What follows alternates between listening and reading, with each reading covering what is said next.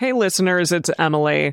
We're switching things up a bit today and bringing you a preview of one of our favorite podcasts that we think that you'll love. This podcast is called Sluts and Scholars. We actually have been on this show, and it's another show from the Pleasure Podcast Network.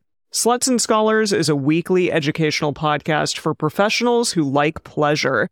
With a mission to reclaim the word slut, host Nicoletta Heidegger, a licensed marriage and family therapist and sexologist, interviews diverse professionals about desire, pleasure, shame, gender, relationships, and bodily functions. We've featured Sluts and Scholars in our feed before. She did an incredible episode with Emily Nagoski, and you can check that out as well.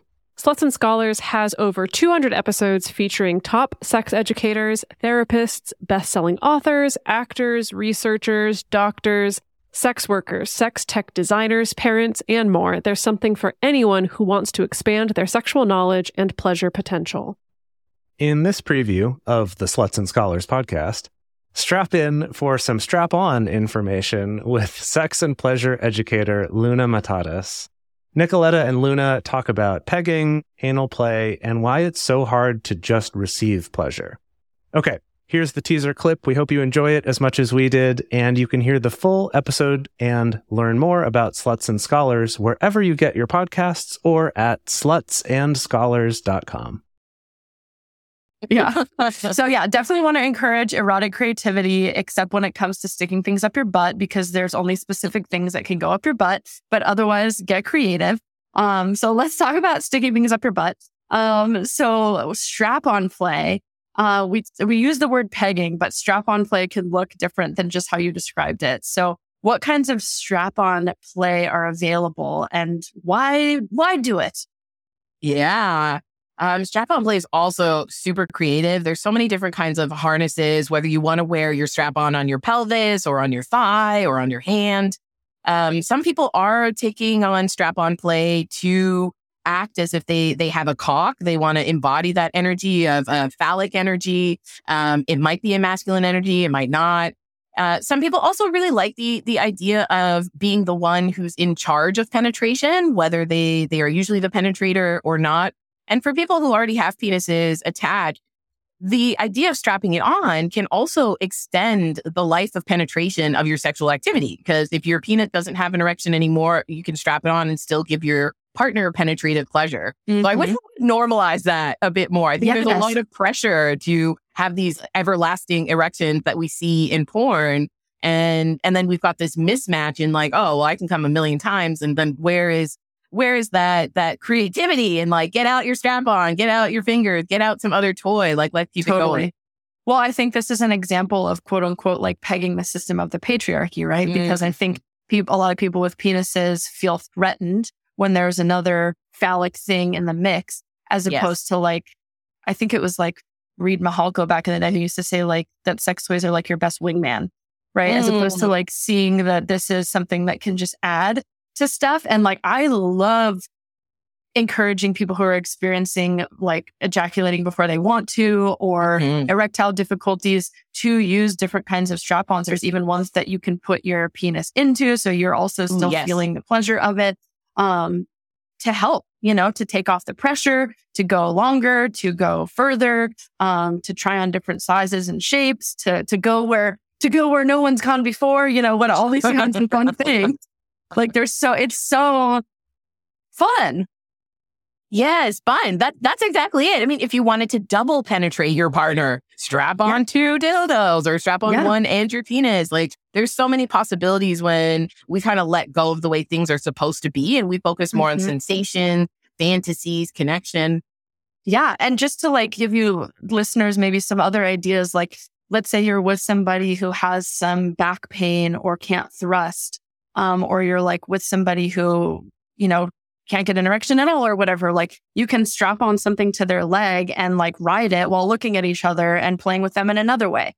Or like I have a lot of clients who experience pelvic pain and they like to feel more in charge of how deep something is going. And so they can strap this on to someone's leg and like do it at their pace and at their speed with something that's smaller than their partner's penis if that their partner's penis hurts them too much while they're working on their pelvic floor therapy. Like there are so many cool options for this. Like everyone should strap it on. And also like, I have to say that I feel like strapping it on helped me understand misogyny.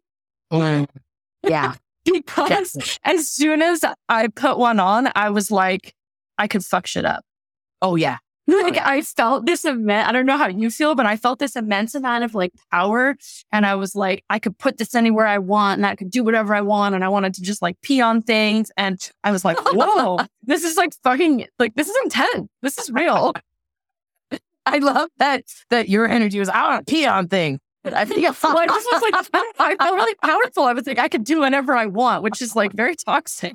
But there was something about having this like dangling thing that made me feel like I could have anything I wanted. Yes. I do identify with that. I used to put it on and just like take difficult phone calls. Like if I had to call my cell phone company or like, I was like, another reason to strap it on, not even for sex, just gain confidence. Yes. Do a little helicopter dick in front of the mirror. You're good. Yeah. And that's also like part of like, how crazy is it that just the feeling of having that makes us feel powerful based on what we associate with having a penis? Yeah, absolutely. And I think there's so many misgivings around being the receiver and thinking that somehow that defaults to the weaker or the more submissive partner. But really, you can have a strap-on play without any of those feelings. It can be about just, let's just switch up who's giving, who's receiving. And that's all. Yeah, I mean, I think this is like a whole episode in and of itself, but like, why is it hard for people to feel like receiving doesn't have to be associated with submissive? Yeah, that's a big topic. Yeah. Where do we start? Yeah. I don't even know. I know for me, I thought that receiving, because of all the messages that I got as an AFAB person growing up is... And can you define AFAB for folks? Oh, I'm so sorry. Yes. So AFAB is assigned female at birth. So someone who identifies with, and so I still identify with the gender I was assigned at birth. And so for anyone with a vulva, like most of us have grown up really understanding our sexuality as in service of other people. And so we are the receivers. We don't have a lot of information about our actual pleasure anatomy, and what we're told sex is actually doesn't really match a lot of what our sex is just something that's done to us instead of collaborated. Yes. Exactly. Yeah. And so it actually steps outside of what we're told are these like feminine rewards that we would get if we behave in a particular way during sex.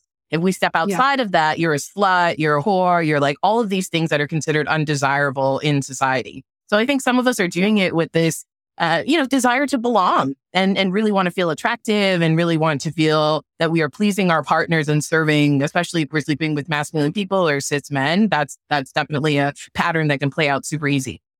Yeah. Well, just to get to the logistics, if you're listening to this and you're like, I want to strap it on, where does one start? Yes. So my rule is the person who wants to strap it on is the person that's going to choose the harness. And so there's so many different types of harnesses. There's brief style, there's strappy harnesses, we talked about different parts of the body that can host harnesses. And then the person that is going to be receiving, they get to choose the dildo. And so whether you're using strap-on play for vaginal or anal penetration, the dildos are going to be different. Or mouth. Or mouth. Yes. Yeah. You want to give a good strap on, BJ. That's so hot. So hot. Yeah. I know. That's why I said it, because I was like, that's hot. So if you're sucking it, you also get to choose both the dildo. Yeah. And I think there's a lot to do in even just talking about the fantasy. So talk about, what's hot about it for you.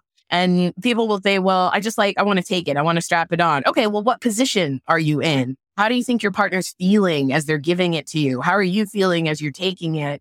And getting into those nitty gritties of describing and storytelling your fantasy gives you more juice to work with, right? It makes the little bit of awkwardness of learning new equipment, learning a new activity. There's a backdrop to that. There's a scene to that. And I also think expecting the first time to just be silly and playful is a really good bar to set, because you might not get it in. The harness might slip. You might not do with the thrusting that you want to do. Thrusting's hard work if you've never thrusted.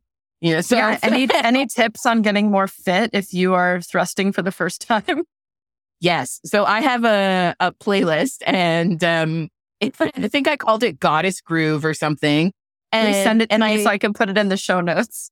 Oh my gosh, I will. And I put on any music that makes me feel like I want to gyrate. And then I put on my harness and I actually just kneel down in front of the mirror, and because my back is kind of bad, and I'll kneel down and just really watch my body move and appreciate that thrusting looks good and feels good for me too.